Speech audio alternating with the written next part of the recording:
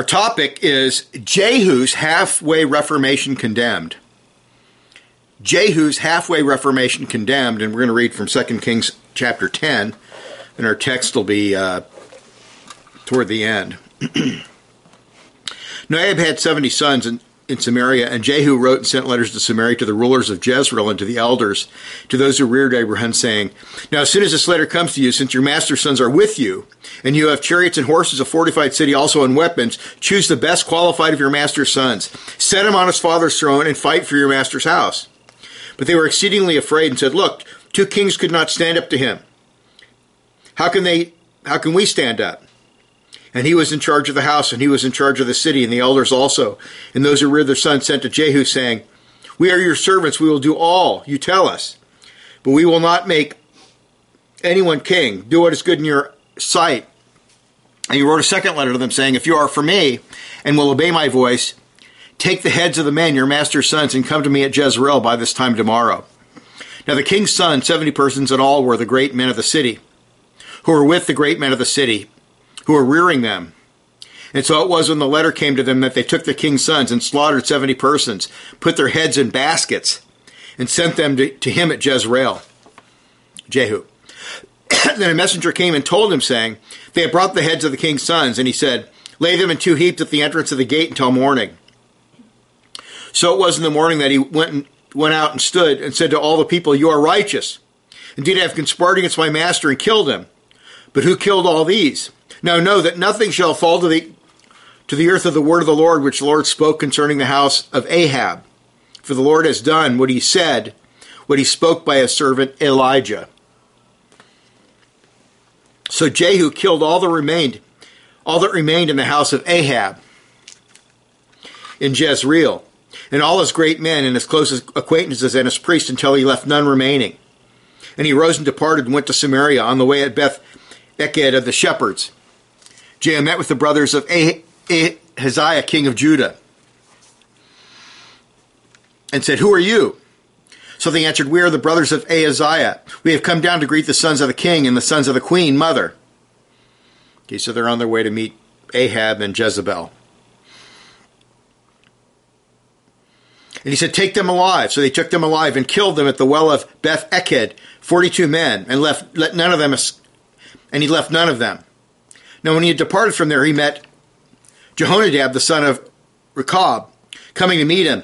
And he greeted him and said to him, Is your heart right, as my heart is toward your heart? And Jehoiadab answered, It is. Jehu said, If it is, give me your hand. So he gave him his hand and took him up into the chariot. Then he said, Come with me and see the zeal for the Lord.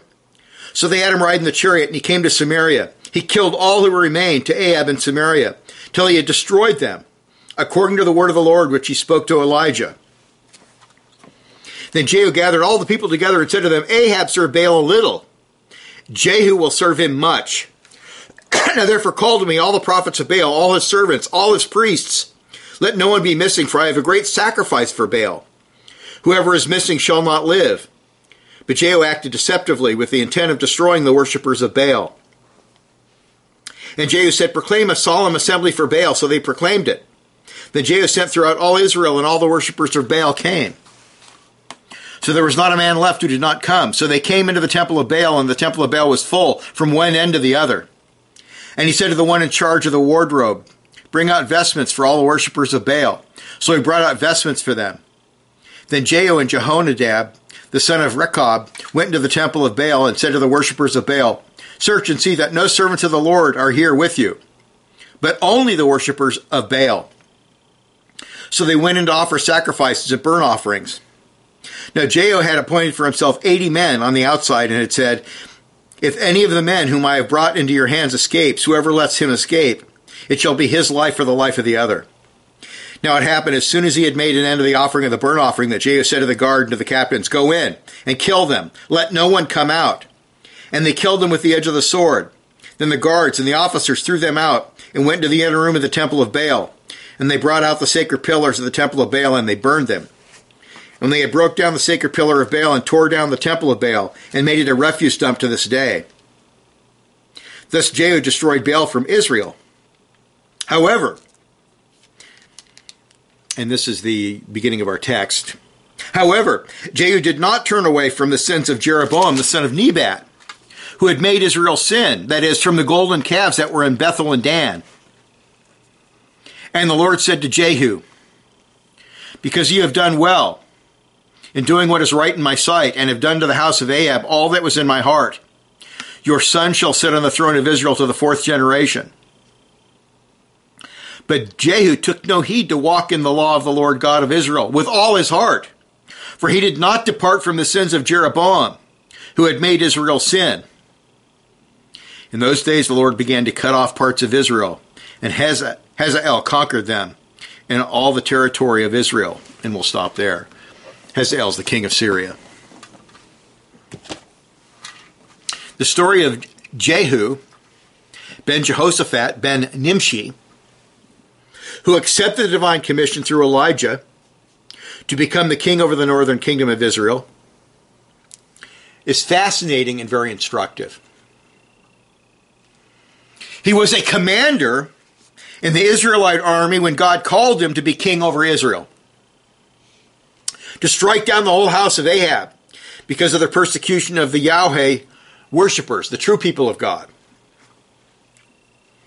and totally extirpate Phoenician or Canaanite Baal worship from Israel. That was his calling. To confirm the divine message, the young prophet anointed Jehu with oil immediately after delivering God's message. Okay, Elijah sends a prophet to Jehu, who at this time is simply a commander in the army of northern Israel. When Jehu's fellow military officers heard this divine message, they rallied together and they proclaimed Jehu king. Jehu's revolt against the dynasty and house of Ahab and Jezebel occurred around 844 to 842 BC. It's very interesting. He proclaims his sons will reign for 4 generations. Well, 4 generations later, Assyria conquers northern Israel and destroys it. 722. Thus we see that Jehu had a proper, lawful call of God and was given very specific tasks by God. He would be used by God to judge the house of Ahab for their persecution of the true people of God. Also, he was called upon to completely eliminate Baalism from the land, which had become the established religion in the north and was the reason for the persecution against the worshippers of Yahweh, the only living and true God. Jehu was given the task of setting up a new God-honoring political order and of thoroughly reforming the worship of Israel away from idolatry to biblical worship. God expected him to reestablish the true religion. Now, Jehu is instructive because although he obeyed God to a point, he refused to implement a thorough return to God's covenant law and biblical worship. And this failure to reform, to fully reform, led to the destruction of the northern kingdom in 722 BC. Now, before we carefully analyze this failure, let us first look at what he did that pleased God. So here we have something where he did obey God. He did obey what he was told to do, that the word of the Lord that came through Elijah and was delivered by another prophet. He did obey that. First, he obliterated the house of Ahab and Jezebel, who were the political source and supporters of the Baalite religion and culture. They were totally followers of Baal. They were totally behind the Baalite religion. They were chief instigators of persecution against God's true people, the remnant, the faithful. He killed Joram, the son of Ahab, with a bow. In 2 Kings 9:22-24, we read, now it happened when Joram saw Jehu, he said, is it peace, Jehu? So he answered, what peace? As long as the harlotries of your mother Jezebel and her witchcraft are so many. Then Joram turned and fled. He turned around and fled and said to Ahaziah, treachery, Ahaziah. Now Jehu drew his bow with full strength and shot Jehoram between his arms. And the arrow came out at his heart, and he sank down in his chariot. His body was thrown on the piece of land of Naboth the Jezreelite. You remember who that is. That's the person who Ahab had murdered. And that's the occasion where God proclaimed judgment against Ahab and his house through Elijah. Then he killed Ahaziah, the king of Judah, who was allied with Joram. He was married to the daughter of Jezebel, and he was allied with the paganism in the north, even though he was a southern king. He was a follower of Jezebel and was married to Athaliah, the daughter of Ahab and Jezebel. After killing Ahaziah, he rode to Jezreel and made sure Jezebel was put to death. And they were behind the walls of the city, and he ordered the people, throw her down. If you don't throw her down, I'm going to kill all of you. Throw her down. They threw her down, and the dogs licked up her blood. She was eaten by dogs. Then he ordered government officials to put to death the male descendants of Ahab. So the king's sons, 70 persons in all, had their heads chopped off, put in baskets, and sent to Jehu and Jezreel. Their heads were placed in 2 heaps at the gate of the city until morning. Now note what Jehu says to the people in response to putting these political Baal followers to death in 2 Kings 10, 9-11. You are righteous.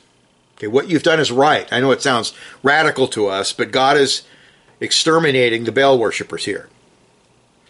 Indeed, I conspired against my master and killed him. But who killed all these? Know now that nothing shall fall to the earth of the word of the Lord which the Lord spoke concerning the house of Ahab. For the Lord has done what he spoke by his servant Elijah. In other words, the word of the Lord is true. The word of the Lord has been fulfilled. You should be worshiping Yahweh, not Baal. So he sounds pretty good here. So Jehu killed all who remained of the house of Ahab and Jezreel, and all his great men, all his close acquaintances, and his priests, until he left none remaining. And note that Jehu presents himself as following through on the labors of Elijah and Elijah. He's doing what the prophet ordered through God. I mean, God ordered through the prophet. He's following through. Now, Jehu next focuses attention on killing all the followers of Baal. And he did so by pretending that he was a much more dedicated follower of Baal than even Ahab. He said, Ahab served Baal a little, Jehu will serve him much. Now therefore call to me all the prophets of Baal, all his servants, and all his priests. Let no one be missing, for I have a great sacrifice for Baal. Whoever is missing shall not live. He called a solemn assembly for Baal, and he made sure that all the servants of Baal were in attendance, so that there was not a man left who did not come. 2 Kings 10:21. He made sure all the worshipers of Baal were in that temple. There had to be a massive temple. This huge temple of Baal was full to the brim. Then 80 warriors were set outside of the door of the temple in order to kill every Baal worshiper. Go and kill them. Let no one come out. 10:25. And they killed everyone. They broke down the sacred pillars. They burned to ashes all the wooden pillars to Baal. These are giant phallic symbols, by the way. It's a fertility cult. And then verse 28, thus Jehu destroyed Baal from Israel. Now, let's comment about this before we get to our main text here. Modernists and neo-evangelicals, and even some regular evangelicals, have condemned Jehu as being a bloodthirsty tyrant, a bloodthirsty maniac. They say he was treacherous and barbaric. Some call him a usurper, a murderer, and a leader out of control.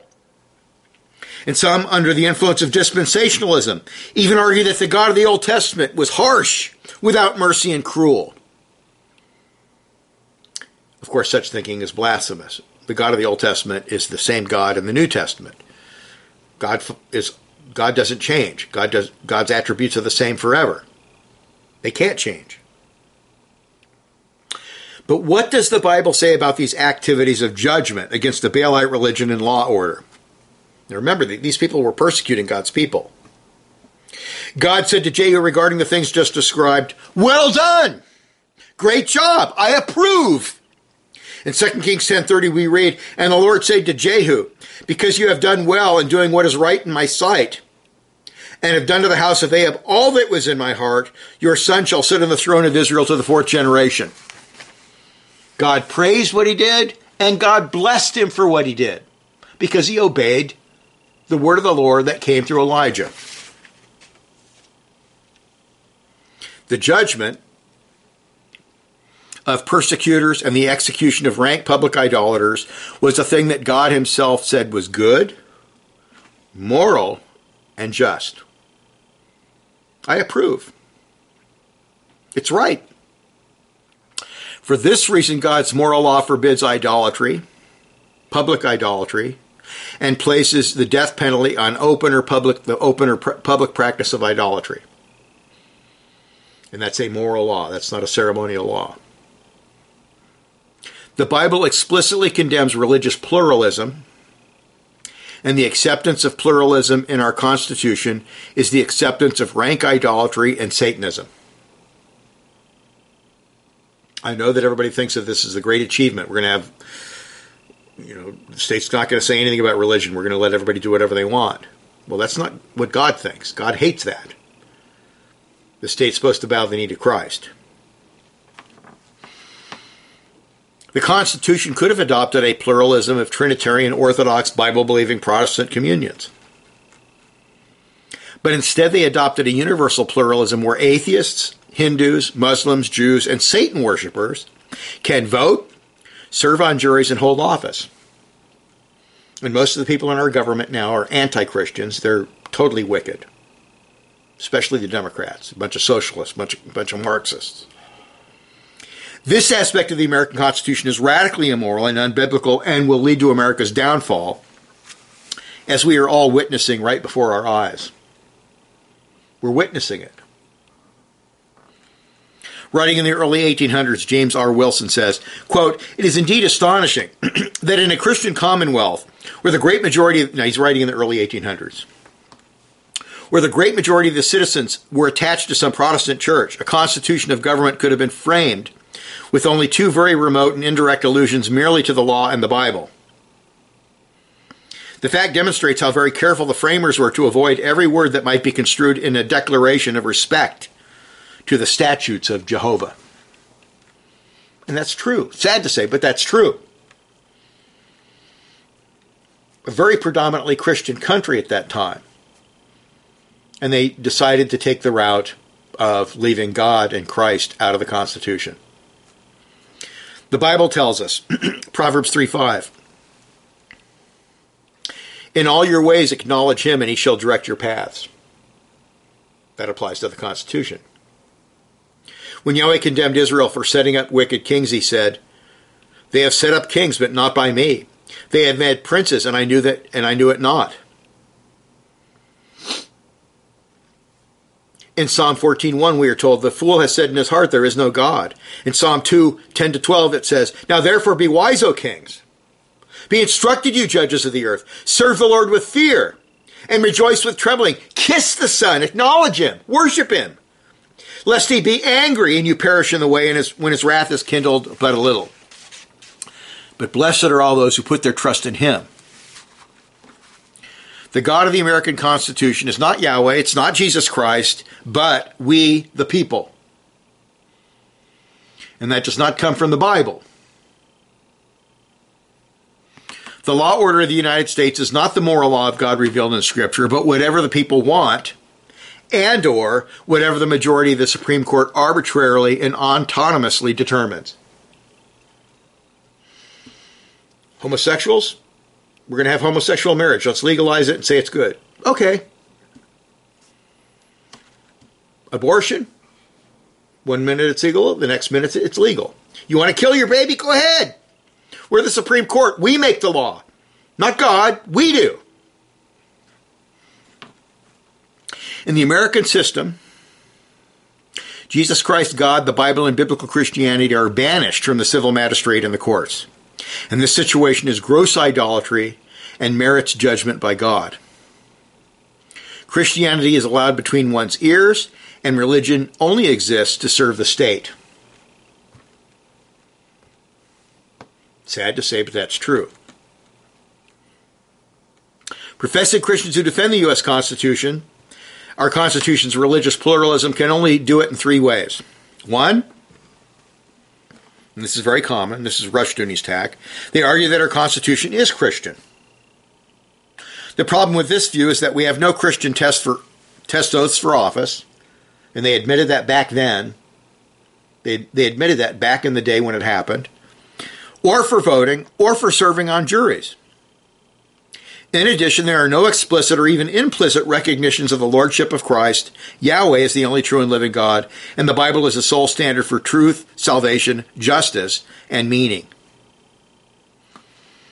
The fact that they said AD, which was common among everybody back then, and the fact that they did honor the Sabbath. The Sabbath is left out. If you have 10 days to make a decision on something, the Sabbath is not counted. But there's no explicit acknowledgement of Christ or the Bible or any of that. It truly was pluralism for everything. All religions, including atheism, Satanism, and Islam, are to be treated in exactly the same way by the state. And that is radically unchristian and evil. So that's the first argument. We're a Christian nation. But we're not. And what we're seeing today is the logical outcome of our Constitution. Number two, one can argue, and this is very common, one can argue that the first table of the Ten Commandments, or summary of the moral law, was for Israel only, and must not be applied to people outside of the Christian church. And I remember Billy Graham preached after 9/11. They had that ecumenical service where they had a shaman, and they had a Buddhist, and they had a Hindu, and they had a Muslim, and they had a evangelical, and some Roman Catholic, and all this stuff up there. And he said, Billy Graham would quote the Bible, and he said, "This is for you if you're a Christian." No. God's word applies to everybody. This kind of thinking is popular among professing Christians today, but it is totally unscriptural and irrational. The Bible teaches that the only laws that did not apply outside of Israel were the ceremonial laws and civil laws related to things unique to Israel, such as the border regulations and perhaps the method of taxation. Virtually all theologians until the rise of dispensationalism have consistently taught that all the moral laws in Scripture are universal. They apply to everything. No bestiality, no homosexuality, no adultery, no fornication, no theft, etc. That is, they apply both to the Jews and to the Gentiles. And there's explicit passages, there's more than one in the Old Testament that says, this is for the Jew and for the stranger within thy gates, the moral law. Ceremonial laws, no. Moral laws, yes. If one carefully reads the prophetic books of the Old Testament, one will see that in God's proclamation of judgment upon heathen nations, and I didn't take the time to look it up, I have a whole book about this on reformedonline.com. I have a book on political polytheism showing this. I quote all the passages. He judges Egypt, Babylon, Assyria, and other nations, and one of the reasons given for their destruction by God, by the prophet, by God, is their worship of false gods. So if God doesn't mind religious pluralism, if he thinks religious pluralism is fine, and that's what he recommends for non-Jewish nations, then what is he doing? Destroying these nations for idolatry, which is precisely what he does. Do Christians expect God to make an exception for America? Because God has more regard for our Constitution than he has for his holy and righteous law? Moreover, if something is a sin for an individual, for example, the worship of Baal or Molech or Satan or Krishna or Buddha or Muhammad or the Virgin Mary or Karl Marx, how does it cease to be a sin for a civil magistrate or for a judge in a court of law? People would never condone worshiping Baal, but our Constitution says it's perfectly fine. Go ahead. And you can still be a judge and a president and a whatever. Psalm 2 and 110 make it abundantly clear that God expects all civil magistrates to bow the knee to Jesus Christ and to obey his laws and to worship him. The desire to jettison the first table of God's law, and when I say the first table, I'm talking about the laws relating to how we're supposed to treat God, especially the first and second commandments. Have no other gods before me.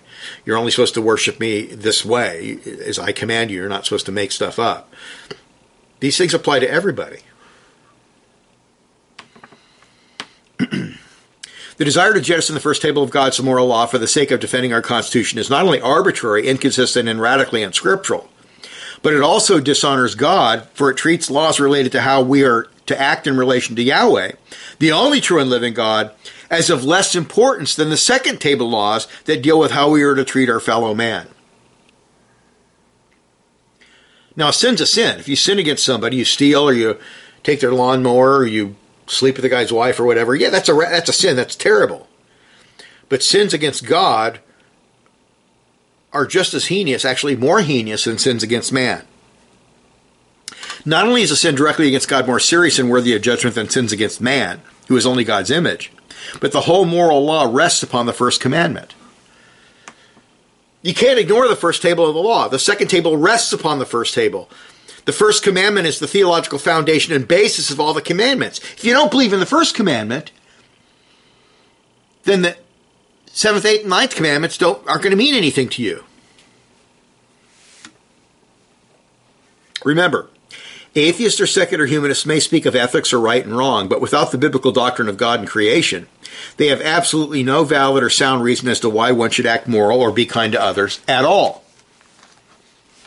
They can talk about morality, they can steal from the Christian world and life view, but they have no reason. If we evolved from pond scum and we're just atoms randomly floating in the void, it doesn't really matter what you do.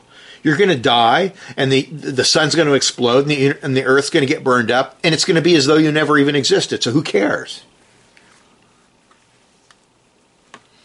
They can only fall back on pragmatism, but pragmatism has not protected unborn babies from slaughter, or the 100 million souls murdered by communists, or society from the rise of the homosexual and transgendered great perversion, and so on. Number 3. Or one can argue that the Gentile nations are not under biblical law, but only under natural law. This is essentially what the founders of our nation did when they constructed the Constitution. Because of the influence of Enlightenment thinkers such as John Locke, they followed Enlightenment thinkers instead of the Bible. They were influenced by the Bible. They had separation of powers because of total depravity. They believe men are evil and they can't be trusted, so they do. That's why we have separation of powers. Because they did believe to an extent the Christian world and life view. But they didn't understand you needed to bow the knee to Christ if you want a nation that's going to be blessed in the long run. Now, the problem with this view is manifold. A, the expression natural law is vague, ambiguous, and often left undefined. Therefore, people can use the expression natural law as a smokescreen for human autonomy and ethics and civil laws. In fact, all the Presbyterians I know, including the Westminster, I wrote a whole book against this guy, the Westminster out in Westminster West. He's a theology professor there. He wrote a whole book on natural law. And his natural law disagrees with the Bible, biblical ethics on several points, including homosexuality. It's a smokescreen for human autonomy. It always has been. Always will be.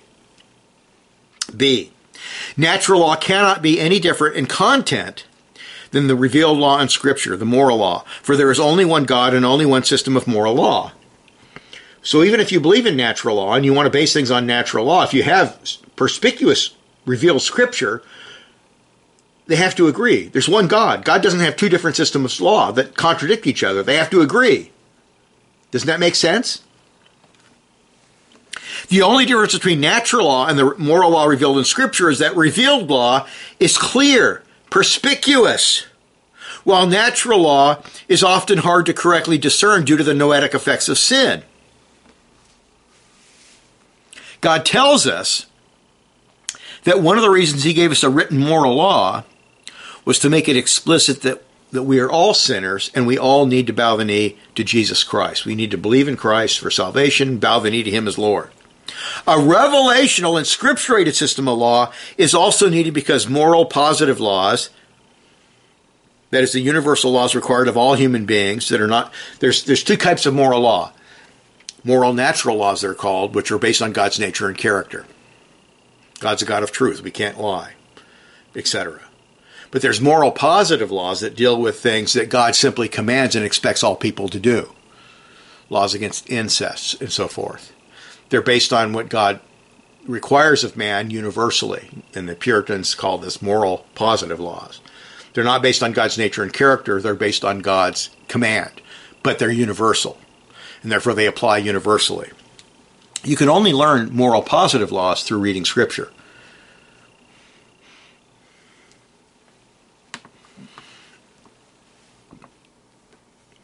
Any laws that are supposedly based on natural law that contradicts God's moral law revealed in Scripture are unscriptural, wrong, and are really based in human autonomy. The point that must be made here is that any nation which possesses special revelation, yet deliberately sets that revelation aside for some undefined concept of natural law, which, since the late 1800s, is a purely positivistic law order, is in deep rebellion against God. And all these Christian guys I know, and I know Reformed guys like this, they appeal to natural law because they don't want to submit to biblical law, because they find biblical law offensive, and especially the first table of the law. I know an OPC minister, this is the late 70s, he was brought up on charges by one of the elders because he was preaching the authority of God's moral law for society. And the guy said, we got to follow natural law, that's terrible. Well, no, it's not terrible. God's approval of Jehu's actions in destroying the Baalite political and religious leaders and their followers is also seen in his reward that he bestows upon the house of Jehu. Yahweh promised him that his children would sit on the throne of Israel through 4 generations. His house would rule for almost 120 years. God rewarded him for obeying his command. So if what he did was wrong or immoral, what is God doing? Praising what he did and giving him a reward. So what he did was not malevolent. It was not excessive. It was not too bloodthirsty. God would have made, if God regarded these things as sinful, he would have made that clear and he would have condemned him. So all these commentaries and all these ministers, he's a terrible bloodthirsty guy, what a terrible guy. They're contradicting the text. God praised him and God blessed him for doing exactly what Elijah had prophesied.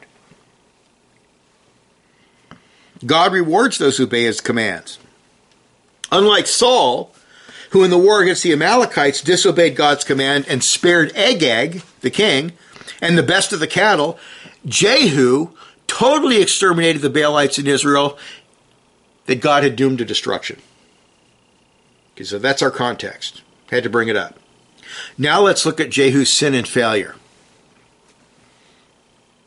Although we have seen that Jehu was rewarded for his destruction of the Baalites, his reward was actually limited because his obedience to God's law was only partial.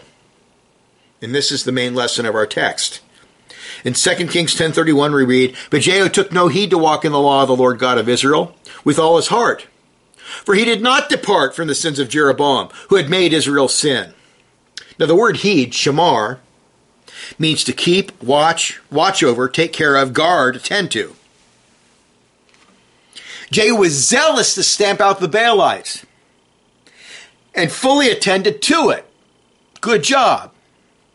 But he was unwilling to fully or completely obey the whole law of God and eliminate the corrupt idolatrous worship instituted by Jeroboam, the son of Nebat.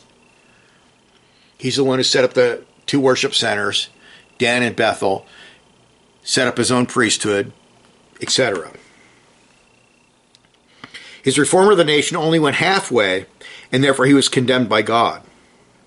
He was willing to obey a direct verbal order given to him by a prophet, but he was unwilling to study the written and scripturated law of God and implement it in the northern kingdom.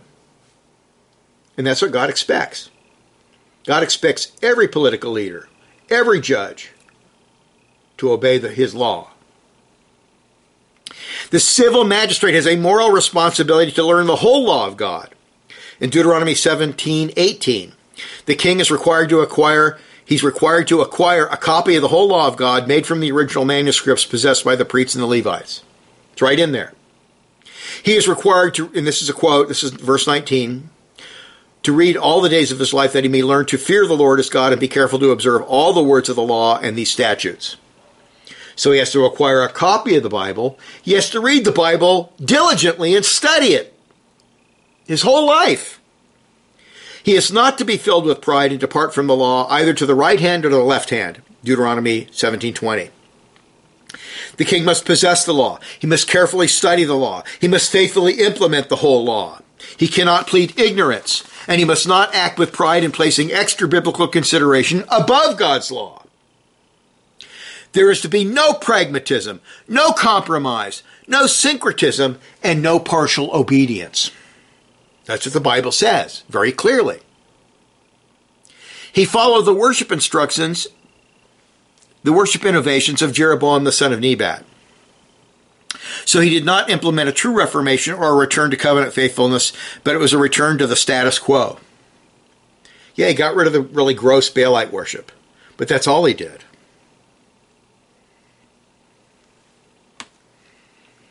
Jeroboam, of course, was guilty of adding four major innovations to what God's law required. Number one, he erected two new worship centers in the northern, one in the northern kingdom, one at Dan in the north, and another in Bethel in the south. Why was that wrong? Well, God had commanded Israel, there's one place to go for this worship, and that's Jerusalem, in the temple. You're not to make up your own worship centers. You have to obey what I said. Go to Jerusalem. That's where you go. Why didn't Jeroboam the son of Nebat want to go to Jerusalem? Because he wanted to have his own separate kingdom and his own separate religion from Jerusalem. He wanted the power, the political power.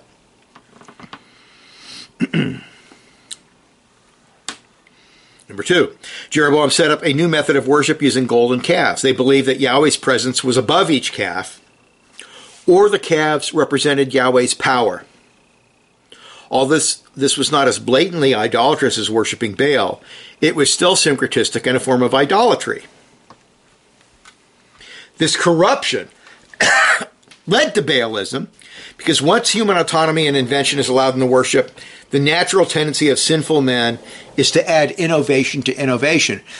Jeroboam the son of Nebat's syncretistic religion, his false religion, and the two new worship centers led to the more gross idolatry of worshiping Baal.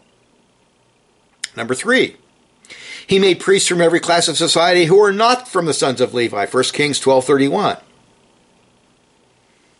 This action was also designed to keep Israel's religion and system of worship separate from that of Judah. And archaeologists have proved that the Levites in the north were persecuted and their cities were burned and they were forced to move to the south. Number four, Jeroboam set up a holy day that was not commanded by God. He made up the time of this day as well. Jeroboam's abundant use of human innovation, invention, tradition, autonomy in worship is presented throughout the book of Kings as the very paradigm of unfaithfulness and idolatry. Remember, in worship, what are we supposed to do? Don't add to what I've commanded you. Don't detract from it. Deuteronomy 4:2, Deuteronomy 12:32, a couple places in the Proverbs. Of course, we find a couple places in Jeremiah, 1 Kings, 2 Kings, 1 and 2 Chronicles. Of course, Jesus in the Gospel of John, Jesus in Matthew and Luke, and so forth. Over 18 times in 1 and 2 Kings, the kings of Israel are explicitly condemned for following Jeroboam's innovations. Over 18 times. Let's consider what Jehu did that was wrong. First, he made no effort whatsoever to know the will of God by learning God's Torah, his law word. If we look at the great reformations in the southern kingdom, there were none in the north, but they had some in the south, under Asa, Jehoiada the priest, Hezekiah, and Josiah, we see an effort to implement what the whole Word of God says about worship. And in one case, they found the law of God in the temple, and they read it and they go, wow, we're not doing this. And they had a reformation. The law is read, and true repentance and reformation seeks to obey the whole law. All human traditions, all human additions and innovations are thoroughly cast aside because Yahweh only accepts what he himself has authorized in his word. Jehu was happy and zealous to kill Ahab's whole family and all the Baalites and all the priests, Baalite priests. And he took great care in extirpating the Baalites. But he was uninterested in learning the whole counsel of God. He was not careful to obey and implement the covenant law because he did not care about God's word. And that is tragic. So there's an important lesson here for all of us personally and for the church corporately. First of all, do we read and study the Bible so we know the whole will of God? That's important. How am I going to know what sin is unless I study what the law of God is? How am I going to know what pleases God if I don't know what God says in his word? And a lot of sin and a lot of crazy things are going on in the church today, especially among evangelicals, because people don't know their Bibles.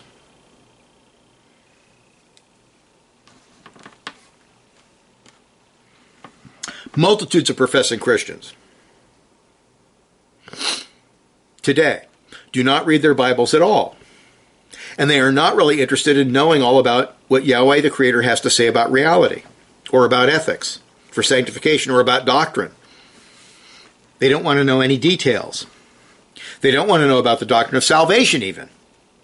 They are far too busy watching television and watching clips on the internet. Millions of professing Christians treat the Bible, which is the infallible Word of God, with a very wicked and dangerous neglect. The neglect not only leads to a great self-imposed immaturity, the adoption of heresies and syncretistic practices, but also helps corrupt the church at large. When you've got a people, like in the First Reformation, the Second Reformation in Scotland, where people are totally interested in learning what the Bible says, they're totally interested in learning about biblical worship, they're totally interested in understanding theology, and even back then church government. When somebody comes in and preaches heresy, what happens? They get thrown out on their ear. When most people in the church are very ignorant of their Bibles as well as doctrine and the proper authorized practices, they are overly dependent on the pastor or teaching elders. If the teachers of the church begin corrupting doctrine and worship, the people go right along with it. This happens over and over again. Doug Wilson adopts the federal vision, which is totally heretical nonsense. What happens? He's got a giant church. He's got like almost 1,000 people, 700 people, something like that. What does he lose? A couple families. That's it. They go right along with it. He's the pastor. He knows better than I do. Moreover, when the people become corrupt, they place pressure on the elders of the church to become corrupt or to accept the new innovations. Among Presbyterians in the 17th and especially the 1800s, the corruptions in doctrine usually began among preachers and seminary professors. The acceptance of modernism, the acceptance of higher criticism and all this garbage where they said the Bible shouldn't have authority, the Bible's full of mistakes. But corruptions in worship usually began with the people. And they put pressure on pastors and elders to go along with the new innovations. Hey, we want Christmas. These Baptists over here are celebrating Christmas. We want Christmas. Hey, these people are singing hymns. Why are we just singing psalms? We want hymns too. They're using organs and pianos and orchestras. We want that too. And the pastors give in. It happened. Historically, that's what happened. This process begins a vicious cycle where true reformation becomes very difficult from a human perspective because reformers are not desired and are not hired once the innovations are broadly accepted. When I candidated, this is 30 years ago, when I candidated in the RPCNA, and the elders would find out, my wife remembers this very well because we were at this church and we could hear everything the elders were saying there in the room next door. This guy's a kook! He doesn't celebrate Christmas. We can't hire this guy. Now, why can't they hire this guy? Christmas isn't in the Bible. It's not commanded. In fact, it's a lie. He wasn't born in December. We don't know the day he was born, but we know he wasn't born in December. He wasn't born in the middle of winter because his ministry lasted 3.5 years and he died in the spring. He had to be born in the fall of the year. We can't hire this guy. He's a kook. The great ease with which whole churches and even denominations, the Reformed Episcopal Church, accepted the federal vision heresy is an excellent example of this principle. If people have their act together and they know the Bible, what do? They don't hire pastors that are bad. They fire ones that are bad. You got a pastor and he's celebrating Christmas, he should be fired. You got elders that are celebrating Christmas and are teaching the federal vision, They should be fired. They should be defrocked immediately. We must understand that with serious, practical, biblical Christianity, everything begins with a knowledge of what the Scriptures teach. The Holy Spirit uses the Word of God to bring us to Christ and then teach us how to live and how to worship. How? From the Scriptures. Sola Scriptura. Consequently, anyone who teaches that doctrine is unimportant, or that being very specific about what the Bible says regarding worship or church government is legalistic, is being anti-Christian in their thinking and speech. I hear this all the time. Oh, you don't celebrate Christmas. You're legalistic. No, legalism is when you impose your own ideas on the Bible and you force people to do it. Legalism is not simply saying, well, I'm only going to do what the Bible tells me to do. I'm not going to follow human traditions. I'm not going to follow some Roman Catholic stuff. I'm not going to follow some pagan stuff because people like it.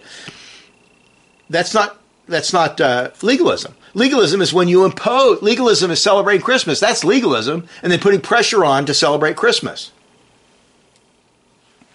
Jehu, as king, had a moral responsibility to know the Word of God and then implement it. Ignorance is never accepted as an excuse by God, especially when one possesses the Word of God. God expected Jehu to completely remove the false worship of Jeroboam the son of Nebat, and he refused.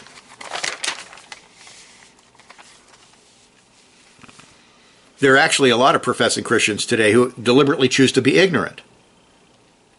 And I've seen this.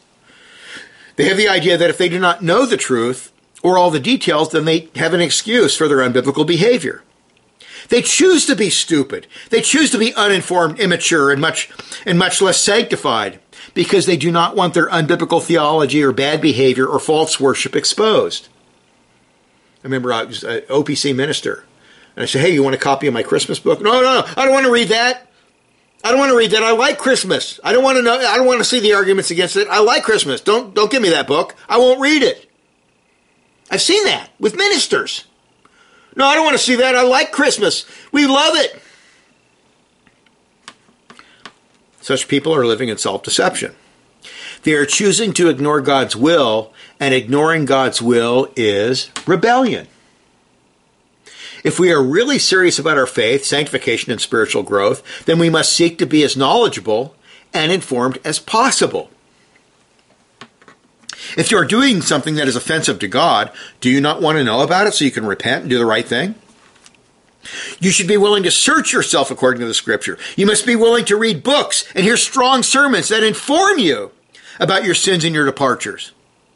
Do not be like the Jews who sought out preachers who told them what they wanted to hear. Such preachers are described in Jeremiah 6:13b and 14. For from the prophet even to the priest, everyone deals falsely. They have healed the hurt of my people slightly, saying, peace, peace, when there is no peace. What did they do to Jeremiah? They threw him in a pit. They wanted him dead. They didn't want to hear his message. They wanted to hear the false prophets who told them what they wanted to hear because they didn't want to repent. Today, among supposedly Reformed denominations and churches, we have Puritan conferences and we have Puritan discussion groups. There's even a so-called Puritan seminary in Michigan, which is not Puritan at all, by the way. But the supposed admirers of the Puritans actually despise and repudiate their views on worship that are not thoroughly biblical and approved by God. They will not repent of their corruptions because they love their human traditions. And they have a lot more in common with Jehu than they think. Are you going to be like Jehu, or are you going to obey the Scriptures? Therefore, let us study to show ourselves approved. Let us sit at the feet of Jesus, the Son of God, and learn His doctrine, His ethics, His approved worship. Lord, what do you want me to do? Carnal, ignorant Christians have corrupt, undisciplined lives and corrupt, humanistic, worldly, unacceptable worship because they do not care to learn what God really wants. And they don't want to know. They don't want to know. We are not asserting that knowledge is enough. True biblical knowledge is only the starting point, the beginning. There must be a willingness to put biblical knowledge into practice. If Jehu did not know what to do due to his carelessness and indifference to Scripture, he certainly knew after God rebuked him for refusing to get rid of the worship innovations of Jeroboam the son of Nebat. He didn't repent.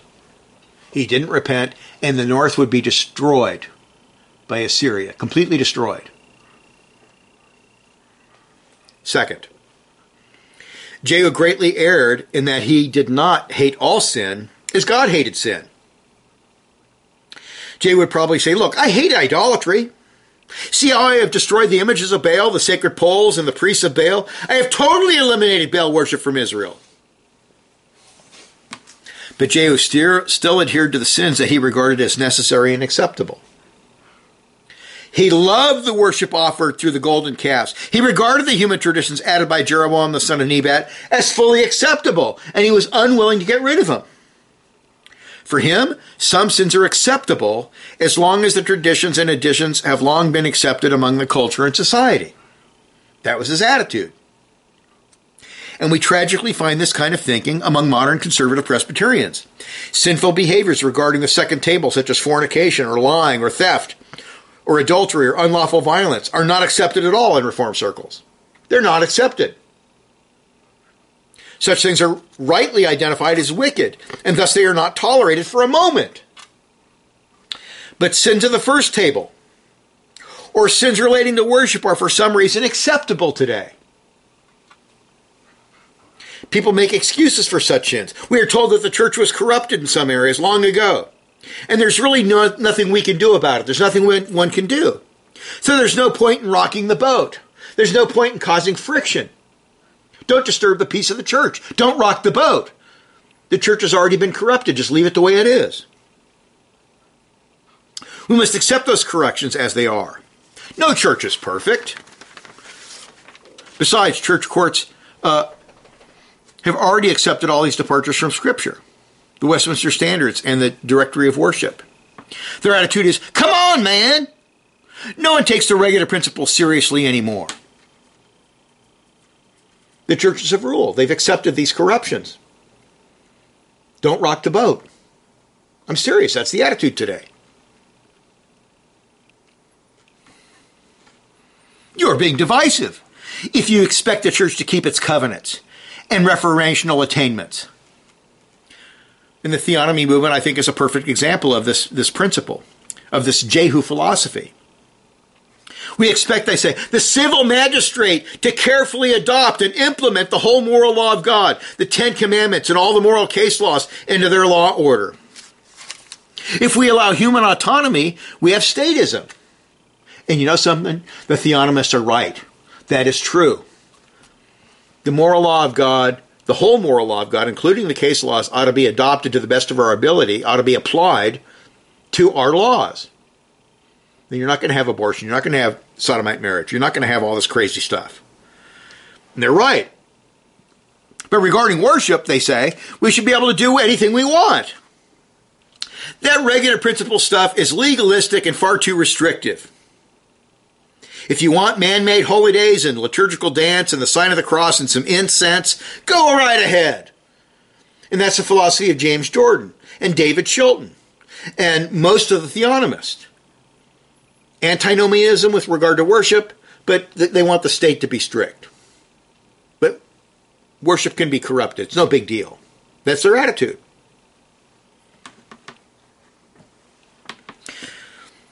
The church has the authority, they say, to act like Jeroboam the son of Nebat. James Jordan, David Chilton, Steve Schlissel, Doug Wilson, and the OPC and PCA have rejected the regular principle for the philosophy of Jehu, Jeroboam the son of Nebat. Have you replaced God's inspired psalms for non-commanded human hymns? Do you celebrate the non-commanded, popish, pagan, untruthful, the lie Christmas celebration, which is pagan to the core? And it's a lie. Christ was not born in December. And we're commanded to celebrate the whole work of Christ every Lord's Day. Have you implemented the priests and Levites' ceremonial temple worship by incorporating musical instrumentation in your worship? In the Old Testament, you had to play only certain instruments, and you had to be a Levite to play those instruments, or a priest. They're clearly ceremonial. They weren't even accepted in the Roman Catholic Church until almost the 12th century. and they weren't accepted by Presbyterians until the 1880s. Have you replaced real wine in communion, which Jesus himself commanded us to do and used, for Welch's grape juice to please legalistic Jeroboams? That's sinful. If you're using wine in communion, that's sinful. And if you're in a church and they're serving, grape juice, if they're serving grape juice and not real wine, don't take communion in that church. Don't do it. Don't do it. That's legalism. That's wrong. It has to be real wine. Have you incorporated entertainment and performances into your worship to please our culture when God has never commanded such things? If any of these things are true, then you are following the spirit of Jehu. Do you call yourself a Puritan when you really hate the Puritan position on worship? Do you call yourself a confessional Presbyterian when you've abandoned the Presbyterian standards long ago? What happens in Reformed circles is that human traditions have corrupted the worship of God for so long that these corruptions have been accepted constitutionally by denominations, and these sins, these clear violations of sola scriptura, are accepted as perfectly normal. People have become accustomed to sin and declension, and they accept unbiblical practices which are a form of rebellion against God as perfectly acceptable. And what our text tells us, it ought not to be so. I don't care if Christmas goes all the way back to like 350 AD. Goes way back. I don't care. I don't care. Hymns in the Presbyterian circles go all the way back to the late 1700s. Doesn't matter how old something is. If it's not commanded, if it's not authorized by Scripture, it's a sin. Beloved, this principle, this acceptance of declension and sin is totally unbiblical and unacceptable. The original Presbyterians, called Covenanters, and the original Puritans had a completely different attitude than modern Presbyterians. The Presbyterians made corporate, ecclesiastical, and social covenants to solidify the attainments of the First and Second Reformations in Scotland. And if you departed from these attainments, you could not hold office in the church, and you would not be served communion until you repented. They would have communicating relations with non-covenanted, less reformed bodies, for example, the Dutch. But they did not have fraternal relations with such bodies. They would have been appalled at the rank irrationality and hypocrisy of Napark, a minister in the OPC or PCA who openly rejected the regular principle and a cappella exclusive psalmody could never be accepted as a minister in the RPCNA without first repenting of his unbiblical view. And that's the way it should be. But because of all these communions are members of Napark, he can preach and serve communion in the RPCNA. Do you see how irrational that is? That doesn't make any sense at all. They would never make him an elder. They would never make him a minister, or they shouldn't make him an elder. There's a lot of elders in the RPCNA who don't believe in exclusive psalmody. But he should never be, they'd never make him a minister. Yet he can come and preach in their church and serve communion. Does that make sense to you? There are also ministers in the PCA and OPC who have denied justification by faith alone. So on the one hand, the Reformed Presbyterian Church in North America teaches that uninspired hymns and musical instruments in public worship are violations of the regular principle. They are unscriptural and they are wrong. But on the other hand, the RPCNA implicitly teaches that such things are really no big deal. We fully embrace communions who violate the scriptures on worship and repudiate our standards and corrupt the worship of God and reject our covenants. That's fine with us. That's what they're saying. That's totally fine with us. You can preach in our churches, you can serve us communion. These are sins that we accept as no big deal whatsoever. They have abandoned the covenant Reformation and therefore are covenant breakers. But we fully accept covenant breakers and worship corrupters into our pulpits. That's the RPCNA. What this means logically is that the RPCNA really does not adhere to the regular principle, the standards, or the covenants, and they, by their actions, teach that these sins of the first table of the law are acceptable sins. Another example, of course, is Joel Beakey. He's got a Puritan seminary, I forget what it's called, it's Puritan something seminary up in Michigan, Grand Rapids, Michigan. I know a group of people that were fed up with the RPCA in Phoenix, Arizona. This is a long time ago, so he might have changed. I don't know what he's doing lately. They applied to his denomination and said, look, we would like to join you. Because they're, obviously much more strict on feminism and different things. And we'd like to join you guys, but we will not celebrate the holy days because they're not commanded in Scripture. And they were told, you cannot join us unless you celebrate these holy days. They are commanded by our denomination. You have to celebrate them. So the so-called Puritan Joel Beakey persecuted the real Puritans.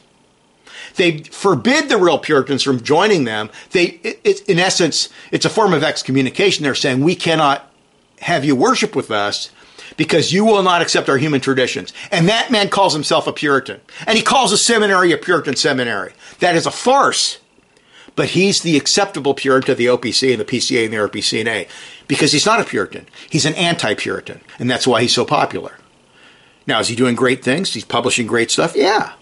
His stuff on sanctification, I've read most of his books. They're very good. But don't call him a Puritan. Be honest. He's an anti-Puritan. Am I saying that the violations of the regular principle in the OPC, PCA, and RPC are as bad as Jehu's acceptance of the golden calves at Dan and Bethel? No, I am not. There are different degrees of sin, and the scandalous idolatry of the golden calves is much, much worse than singing uninspired hymns and celebrating a man-made holy day. But violations of the regular principle are still violations of the second commandment in sola scriptura. They are still wrong. They are still sinful. Unlawful lust in the heart is not near as bad as committing the act of adultery or an act of homosexuality. But according to Jesus Christ, the Son of God himself, it is still a sin. And it's wrong. What we should learn from Jehu's great error and not carrying through on a complete thorough reformation is that we must never make peace with any sin, no matter how long these sins have been accepted by human traditions or no matter how inconsequential we think the sin may be. Our attitude should not be to the Word of God, well, these sins are mellow. I'm going to accept these sins, but these more serious things, I won't do that. I'm not going to go bow down to the statue of the Virgin Mary, but I'll corrupt the worship over here. It's an unbiblical attitude. We must always hold ourselves strictly to God's standard and not accept areas of disobedience because the disobedience is popular, common, or considered acceptable by political or religious authorities. One can have communicating relations with corrupt, backslidden Reformed denominations, but one should make it very clear that fraternal relations and the exchanging of pulpits and serving each other communion cannot take place without repentance and the breaking, keeping the covenants, which according to Scripture are still binding. The covenants are binding. They're biblical.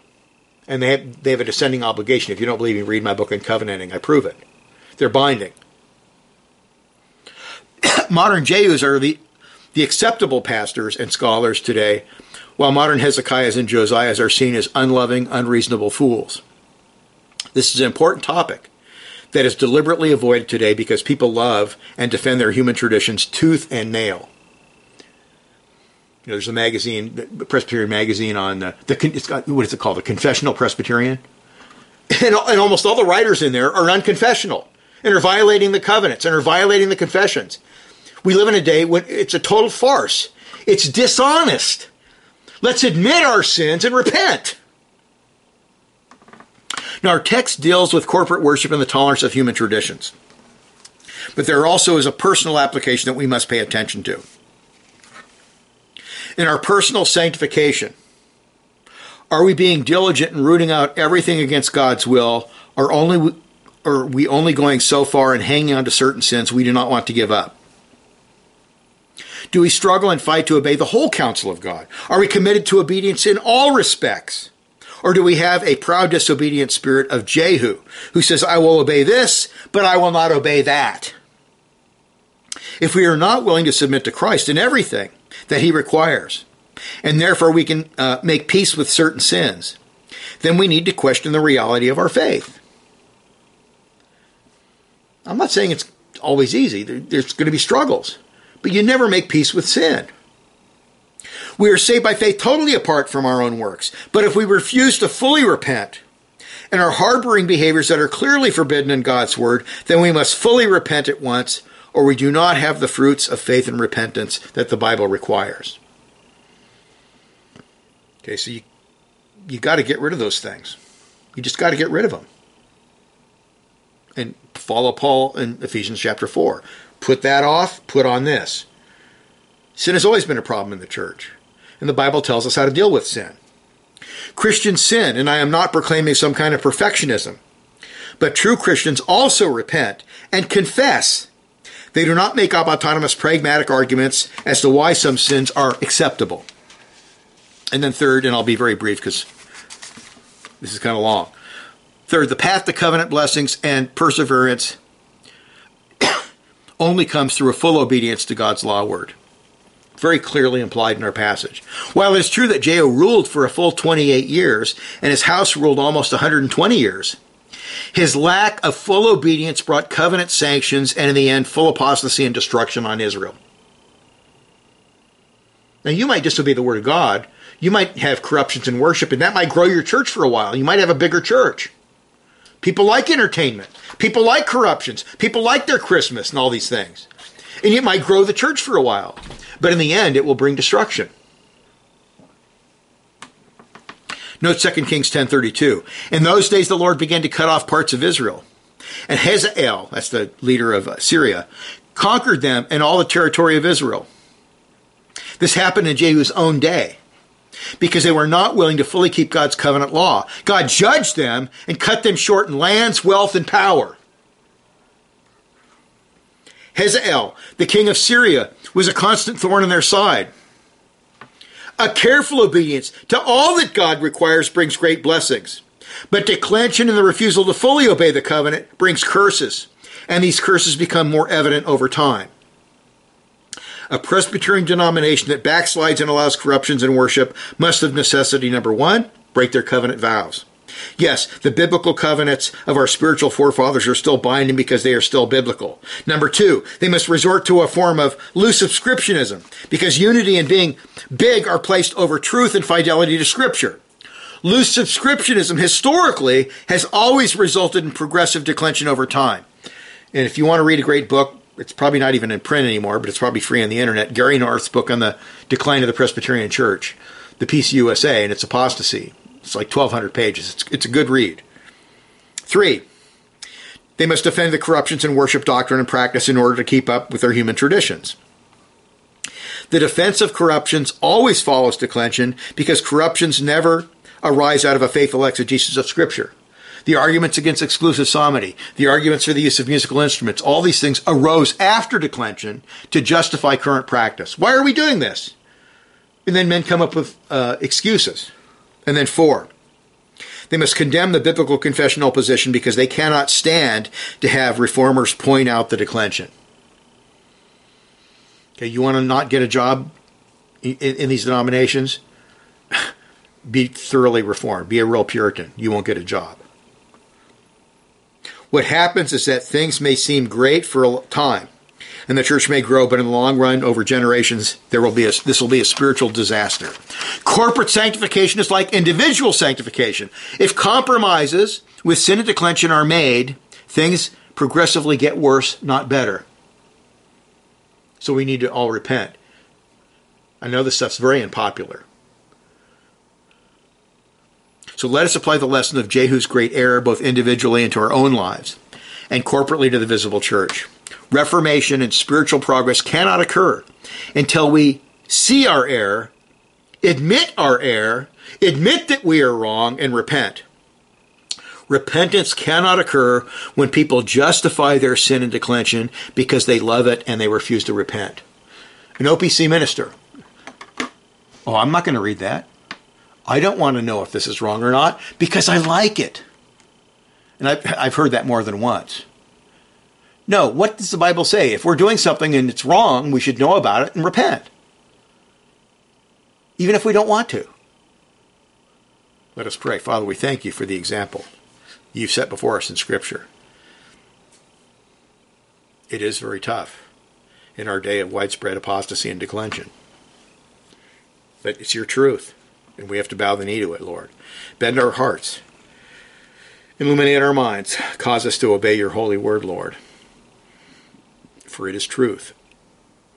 Help us to obey your dear Son and to love him more and more. In Jesus' name, amen.